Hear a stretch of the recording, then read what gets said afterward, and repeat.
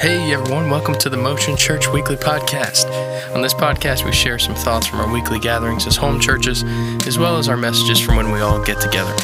It's our desire to help people become fully devoted followers of Jesus, and we hope that this podcast encourages you to walk in that way. Thanks again for joining us, and enjoy this episode.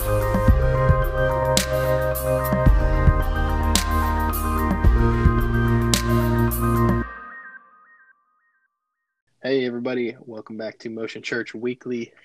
Caleb and Shannon are with you this week. It's been a couple episodes where we've been separate, just different things going on, but we are back together today and excited to take a look at the middle section of John chapter 7. So Shannon, give it to us, brother. Yeah, as you said, this last Saturday we were looking at this section here right at the center of the chapter. It's John chapter 7, verses 25 through 36. And it's carrying on from what you covered from the Saturday before, from verses 1 through 24. And then it's going to tie up and wrap up with what you cover with the ending of chapter 7. And there's really kind of a straightforward thought here with this portion of John's gospel that we're going to be looking at. But one of the key things that we talked about is this whole story here in his gospel presentation here, his account of the gospel is centered around the Feast of Booths.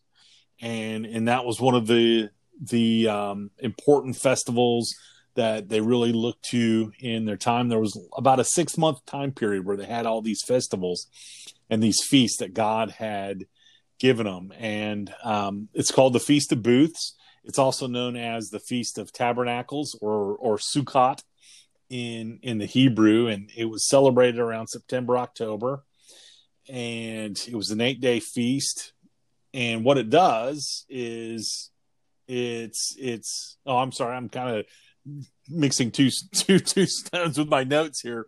I started talking about the Feast of Dedication, the Hanukkah, which is kind of part of that. No, the Feast of Booths was the main thing is to have a remembrance back of their time wandering in the wilderness when they were in their tents and they were on the move as God was bringing them to the promised land. And so it was a festival to reflect back on God's provision during that time. And so it's a time of thanksgiving, and it also becomes a time of celebration for the harvest. And light and water really plays as far as themes and imageries in this festival. And so there was this outpouring of water where they would make these sacrifices of drink offerings throughout the festival. And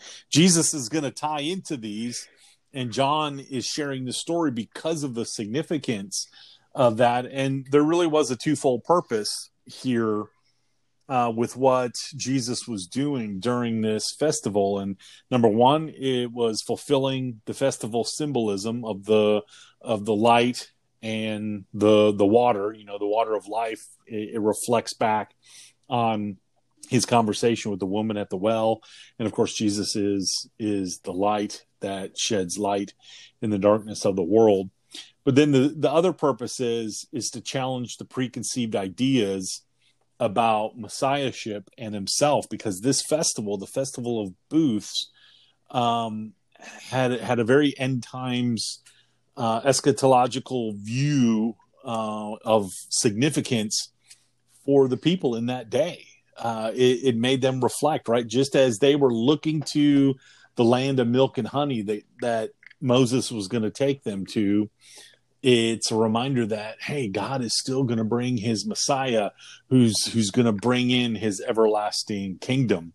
And Jesus really gets to the point with some of this, and he starts knocking down some of these preconceived ideas that had developed about the Messiah. And he's using this festival and the atmosphere around it to do that. And so This kicks off with the people actually starting to really wonder, wow, could this be the Christ? Could this really actually be him? In verses 25 through 26, John writes, some of the people of Jerusalem therefore said, is not this the man whom they seek to kill? And here he is speaking openly, and they say nothing to him. Can it be that the authorities really know that this is the Christ? And so it's well known at this time that the religious elites want to bring Jesus in. And here he is speaking openly, and they're not doing anything about it. So then that gets the people starting to wonder and to think, well, wait a minute. They want to arrest him. They want to kill him. They want to get rid of this guy, but they're not doing anything about it. Maybe that's because he is the Messiah and they're scared to do anything against the Messiah. And I think one of the things that I shared with this about this is Jesus always causes division in culture. And it's just another reminder, you can't leave Jesus alone. You've got to make a decision about him. Is he the Messiah or not? Are you going to follow him completely or not? You got to make a decision. You can't be on the fence about Jesus. And so, the people are starting to stir and all of these things. And of course, the Jewish leaders of the day always got their ear to the street, always listening in what the people are saying, and they're not liking all of this because they've got a good system going on. And honestly, to be fair to them, I personally think they really do think they're doing what is right. And that's what we've talked about. That's the problem of standing on your preconceived ideas as opposed to the straight up scriptural truth. And this gets introduced in verse 27, where John writes the people saying, but we know where this man comes from. And when the Christ appears, no one will know where he comes from. And that is getting at to the heart of the assumptions about the Messiah. Because the assumption is nobody knows where he would come from. But they're all saying, well, wait a minute. This guy is from Nazareth. So that means we know where he comes from. But the irony of it all is that's not where Jesus comes from. And they're not realizing it because most of them aren't taking the time to get to know him. And the funny thing is he's been telling them that he's been coming from the Father, and they're completely ignoring him. It's like it's going in one ear and out the other. And I shared that there's a total of 5 assumptions that the culture in that day, the Jewish culture in that day, had about the Messiah. And some of these kind of carry over in one shape or form even today. And those 5 assumptions were they saw the Messiah as a political figure, not a spiritual figure, but as a political figure that would come and kick out Rome. And then, of course, we've already seen, which is at the heart of all of them, is that no one would know the Messiah's origin, right? And they all claim that they knew him. They had the assumption that Messiah would perform many signs, which they've seen, and they declare that Jesus did. They had the assumption that the Messiah would be born in Bethlehem, which was a good assumption because according to Scripture, he would be. And so they're missing that point in Jesus's history. See, they're getting to know their assumptions well, but they're not getting to know their Savior well, and therefore they miss it. And then the last one is that the Messiah would remain forever so that he could not die. Totally missing the whole concept of what Isaiah 52, 53 all is talking about. And really, I mean, all throughout Scripture, there's great examples of what God can do and what he'll do in preparing them for this. And so instead of just standing on scriptural truth and getting to the heart of the matter before them, they just hold on to their own belief systems, and their assumptions.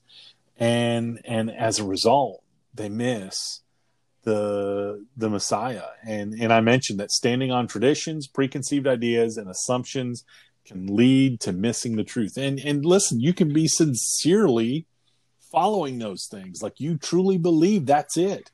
But if you're not willing to challenge your thoughts and to constantly grow and to really, like I said, get to the heart of the matter before you, you're going to miss out. You're going to miss out. And I think there's a lot of people in our churches today that truly think that they're following Jesus, and they're not. They're not. Mm-hmm. And, true sanctification, that holiness that God has started with our salvation and then continues, that true sanctification, it's an ongoing process. It's a progressive thing. And we got to always challenge ourselves and always keep growing. And so Jesus answers them. And John writes in verses 28 and 29, so Jesus proclaimed as he taught in the temple, you know me and you know where I come from, but I'm not come of my own accord. He who sent me is true, and him you do not know. I know him, for I come from him, and he sent me. And I mean, what a cool thing. I really do. Jesus has got what a sharp mind and a sharp wit. And you almost, there's almost maybe a little bit of sarcasm in there, or really trying to get to the heart of their issue. Because he starts with, you know me, and you know where I come from. And it's almost like a double-sided thing, because he's like, you guys keep saying I'm from Nazareth, but you're missing the point that that's not where I come from. I was born in Bethlehem, and I'm coming from the Father, which is the flip side of it, because he's been telling them that he's been coming from the Father. So it's, where I'm coming from. And yet they're still missing it. And when he says he who sent me is true, what he's really saying there is, yes, the Father really did sent me. This is a real deal. I'm not doing all this just for the fun of it. And the fact of the matter is you cannot know God if you don't know Jesus. And we can be really guilty of this today. And I shared some statistics from Barna, and it's just amazing that half the people that go to church actually church hop. They don't commit to any gathering of the church. And to see that only 26% of the people who go to church feel challenged to change something in their life each week. Wow. That's telling you, are we really truly teaching people about Jesus? Are we really sharing the scriptural truth? 36% pastors noted a decline or inconsistent volunteering. And, at least a third of them said that spiritual maturity is a problem in the church, that stagnating spiritual growth is a problem. Yet only 1 to 3% of pastors polled are ever stressed about buildings and budgets and all of these things, these things that they control, that they develop, that they focus on, and all the things that really matter. Yep. There's not an emphasis there. And that's a danger. That's a real danger. And in the American churches today, us pastors and church leaders, we have a knack, we have an ability, and I'm speaking generally. I'm not trying to pinpoint out any specifics, whatnot, but we have this knack of taking earthly things and spiritualizing it and trying to squeeze it into Scripture instead of letting God's Word radically change our view of what we're doing. And I think that's going to be a real big danger and a real challenge for us each week to go, you know what? Are we doing the earthly church, or are we being the actual living, breathing followers of Jesus church? And that's what we gotta do, because, you know, Jesus said, pick up your cross and follow me. Take my yoke. You know, my yoke is easy, but it's still a yoke. And the Apostle Paul said that those that'll live godly will suffer persecution. And so if we're not suffering persecution, and I'm not talking about that they ran out of, you know, cream for your super latte.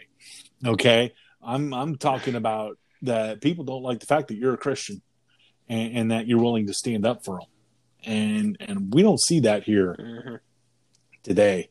And that's the matter. We need to really truly know Jesus, not just about him. And so John continues to write, verses 31 through 31. So they were seeking to arrest him, but no one laid a hand on him, because his hour had not yet come. Yet many of the people believed in him. They said, when the Christ appears, will he do more signs than this man has done?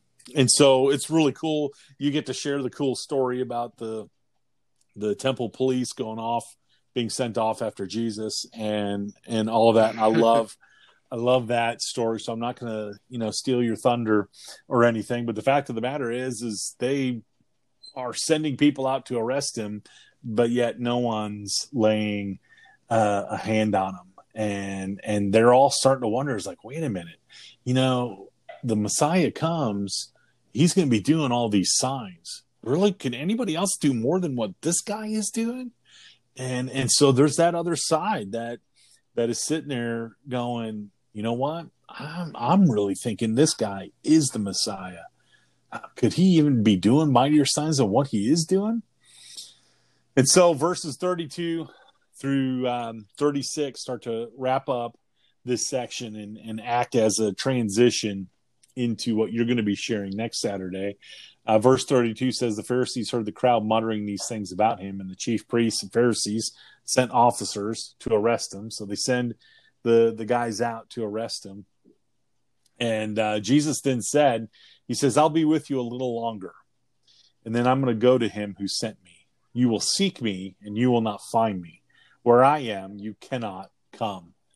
And the Jews said to one another, where does this man intend to go that we will not find him? Does he intend to go to the dispersion among the Greeks and teach the Greeks? What does he mean by saying, you will seek me and you will not find me? And where I am, you cannot come.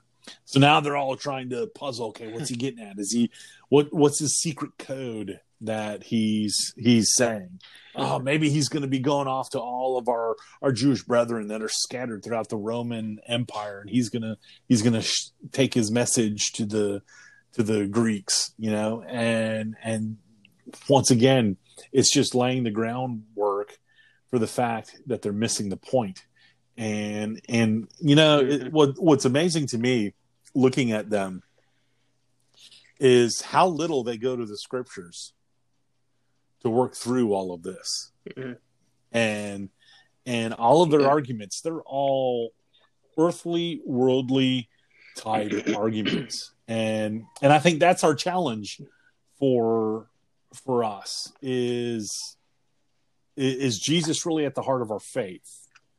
And is he really the focal point of our lives? And we're gonna mess it up. We're gonna, because we're a mess. But the key is that's what God's doing is helping us to become more like Christ. And are we moving in that direction, or are we just kind of settled in on what we're doing? And are we lifting up these worldly, personal, selfish thoughts as holy and righteous, or are we really truly standing on God's truth? You know, I shared, are we wanting buddy Jesus, or do we want real Jesus? Are we wanting to play church, or are we wanting to actually go out there and be the church? And you know, I shared some really tough sayings from Jesus, Matthew 10:38 and 39. And whoever does not take his cross and follow me is not worthy of me. Whoever finds his life will lose it, and whoever loses his life for my sake will find it. Matthew 16:24 through 25. Then Jesus told his disciples, if anyone would come after me, let him deny himself, take up his cross and follow me. For whoever would save his life will lose it. But whoever loses his life for my sake will find it. And I think in Luke 14, verse 27, I mean, that's like a punch in the gut. Whoever does not bear his own cross and come after me cannot be my disciple. Wow.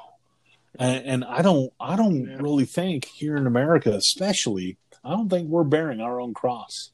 And I don't think we're really chasing after him. I don't think the vast majority in the church would really like what it means to truly go after Jesus. I don't think we want to lose all of the nice, wonderful things that we've developed over the years. And when I think about the stories that I've read about our brothers and sisters in Christ around the globe and what they're facing and what they've endured, and there's times that I feel almost ashamed to say that I'm a part of the body of Christ because we have so much blessing here. Yeah. And I think we've let it gone to our heads. And I think the challenge there is where Paul says in 2 Timothy 3:12, indeed, all who desire to live a godly life in Christ Jesus will be persecuted. We won't be friendly to people, and people aren't gonna like our message, and so good stuff. Pretty straightforward to the point, but like I said, a nice little transition to the rest of the chapter there. So I think like you said, the people, they don't ever go to the scripture. They're just going off of what they feel like they remember from it. And we're going to see that the next week too, because the Pharisees even call them people who don't know or don't understand the scriptures. So they even know it. But I think just want to share some encouragement here in this, because I think there's a lot of people in that boat where we're doing these things, church certain ways, we're doing, living our life a certain way and hoping for good results. And just want to share I was reminded while you were talking of Paul in 1 Timothy chapter 1, he says in verse 12, he says, I thank him who has given me strength, Christ Jesus our Lord, because he judged me faithful, appointing me to his service. Though formerly I was a blasphemer, persecutor, and insolent opponent, but I received mercy because I had acted ignorantly in unbelief, and the grace of our Lord overflowed for me with the faith and love that are in Christ Jesus. And, I think about what he says about himself. He said, he was a blasphemer, persecutor, and an opponent. But you think about in Philippians, what does he say about himself? He's saying that he was zealous for the works of his fathers, what everybody else was doing. He was zealous for the traditions. That was his mindset, but here in Timothy, we get a little insight into Paul saying he received mercy. And so just for the encouragement is that there's mercy for, us being stuck in our traditions. Yeah. And there's mercy and there's grace for that. But what God and what Jesus wants from us is for us to recognize that maybe we're not searching for him. We're searching, what we think about Jesus instead of, what the scriptures say about him. And so, like we said before, there's mercy for that. God is a redeemer. And so anything that we've done in the past with good motives, God can use that for good, even though, that might not be the ultimate thing that he wanted us to do. But he wants us, once we do understand his word and seeking him, that's what he wants us to go after. And so I think that is definitely in there as well. And so really great stuff this week, Shannon. We are looking forward to the rest of our study of John. We are just really getting started. We're not even halfway through the book yet. Yeah. So this has been good. Been real good. So, well, hope you all enjoyed this episode this week. Looking forward to being with you next week. And we'll see you next week on the podcast.